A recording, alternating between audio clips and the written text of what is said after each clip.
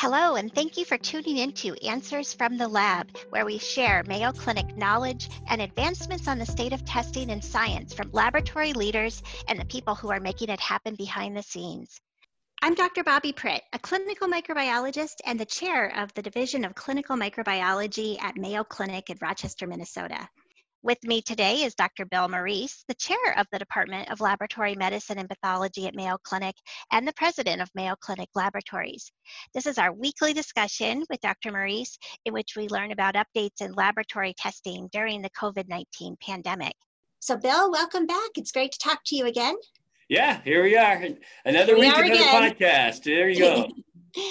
So, we have some new things happening on the national stage with a new administration, a new president in the White House, and now a new national COVID testing plan. Can you tell us a little bit about that and how that might impact just healthcare in general and testing in the laboratory? Not surprisingly, one of the first acts of the Biden administration was the issuance of what's called the National Strategy for COVID-19 Pandemic Response. It really is a strategy that's beyond just testing, but to really look at COVID-19 in totality. There's a couple of things that are interesting right from the get-go.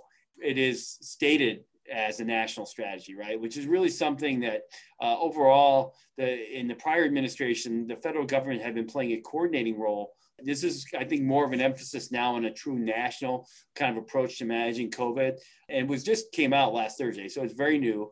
There's a sort of a 20-some page executive summary, which I've had a chance to see, as well as a more detailed 200-page document, which I have not. Yeah, well, can you tell us a little bit about what's in the executive summary? Sure. There's 7 points that they want to make. One is to restore trust with the American people. The other is to mount an effective vaccine campaign. The third is to continue to mitigate spread. The fourth is to expand emergency relief and also potentially use what's called the Defense Production Act, which we can speak to a little bit. Reopening schools is another one that's a point of emphasis. Equity in terms of, we've talked about this a lot, but protecting those who are at risk because of their living conditions or ethnic and tribal communities are specifically called out.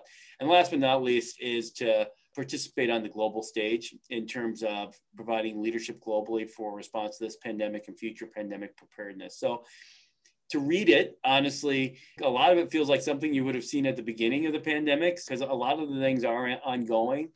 I think probably the big changers, if you will be kind of the re-engagement on the global stage, number one, and trying to get to a national level of coordination, number two.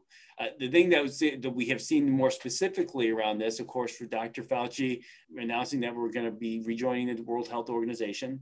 Now, especially as we see these strains emerge around the globe, COVID-19 has taught us how interconnected we are as a global community. So we're going to have a global response to this.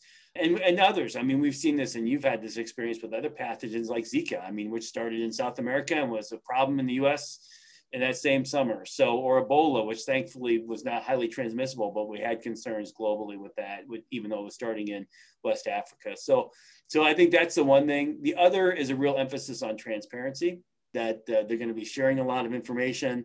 Well, there's a lot of information out there already from the federal government, more regular updates with data and analytics on COVID and the COVID response. Those are two of the big things that I think we're seeing right away. There's a lot of important points in there. I'm personally glad to see as a global response. As you mentioned, this is something we've talked about on this podcast before, and something I see in my practice as someone who specializes in parasites and global health is, boy, these days we are a very highly mobile global society. And like you said, someone could step out of a very small rural area of sub-Saharan Africa, get on a plane, and all of a sudden pathogens travel around the world, just like people do in animals and goods and services. So we have to be part of the global society and be on the global stage for this. Yep. No, as you've taught me, what you bring back from your vacations is always in your luggage. So right. And it's not intentional.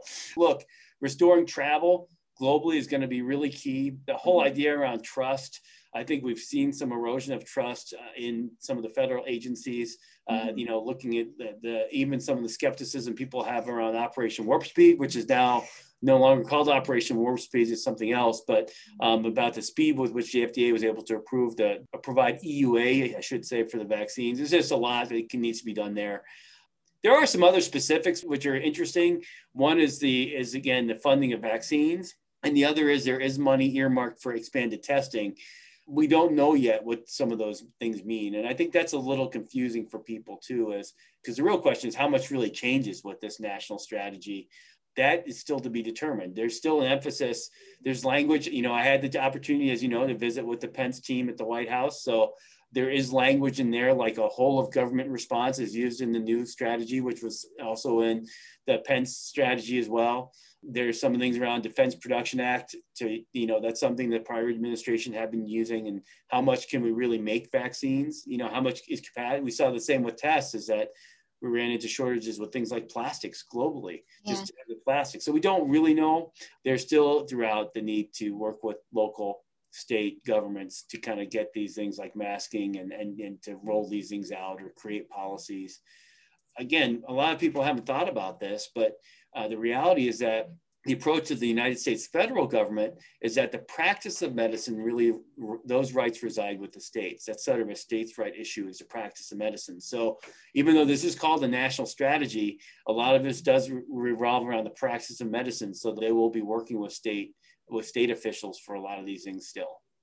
That's good to hear. And, we've been really engaged in Minnesota. I'm part of a weekly working group that meets every week to talk about just COVID testing in general. So for those states that are really invested in their local healthcare systems, I think that's going to be good to still have them as an important part of the picture. Oh, I agree. And first of all, hopefully this will be a way to share best practices. I think that was also, unfortunately, kind of wrapped around the axle of this happening in the context of a national election. So there's states. So now hopefully we can get to where there's more sharing of best practices between the different states, because you've had the good fortune here to have the state testing program. You've been a big part of it between Mayo and the University of Minnesota, working with the Minnesota Department of Health. And the other piece of this is coming forward, we will see an investment in public health, both in the United States at the state level and globally. We had, as a health community globally, we sort of felt like we had worked past a lot of diseases. And so we allowed some of our public health infrastructure to shrink a little bit, to be completely honest. So I think we'll see lots of positives coming out of this in coordination with the federal government and at the state level as well. Yeah, well, I'll bring in a little bit more of my parasitology background, and just to use as an example how important public health is. People don't realize that we used to have malaria in North America. It went all the way up into Canada, and we still have those mosquitoes that transmit malaria. So why do we not have malaria in the United States? Because we have a really strong public health system. But if that were to falter, then we could have malaria again. And it's the same thing with all these infectious communicable diseases we're talking about. If the situation is right and we don't have that first line of defense, in the public health system to track down cases, perform testing, confirm outbreaks, then we could have a lot of different types of diseases back on our soil that we tend to think of as being tropical or exotic. Yeah, it's exotic until you get it. Then it's something.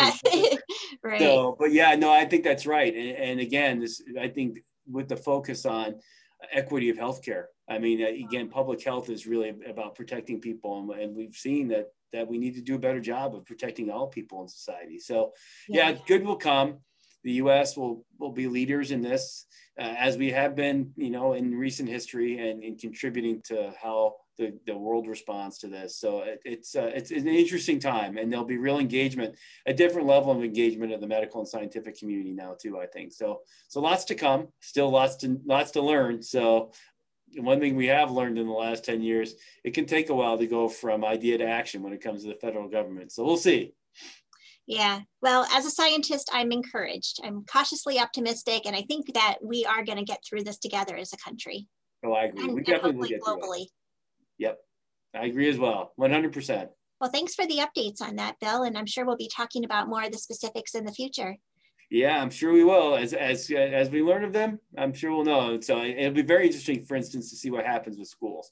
I'm sure that there's such an emphasis of the new administration about getting schools reopened. So I'm sure there'll be lots of questions around that and vaccines and other stuff and lots of things for us to talk about. Great. So stay tuned, everyone.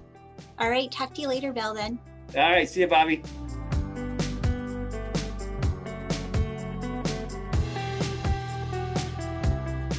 Thank you so much for tuning in to Answers from the Lab. Be sure to subscribe to this podcast and don't forget to tune in every Thursday and every other Tuesday.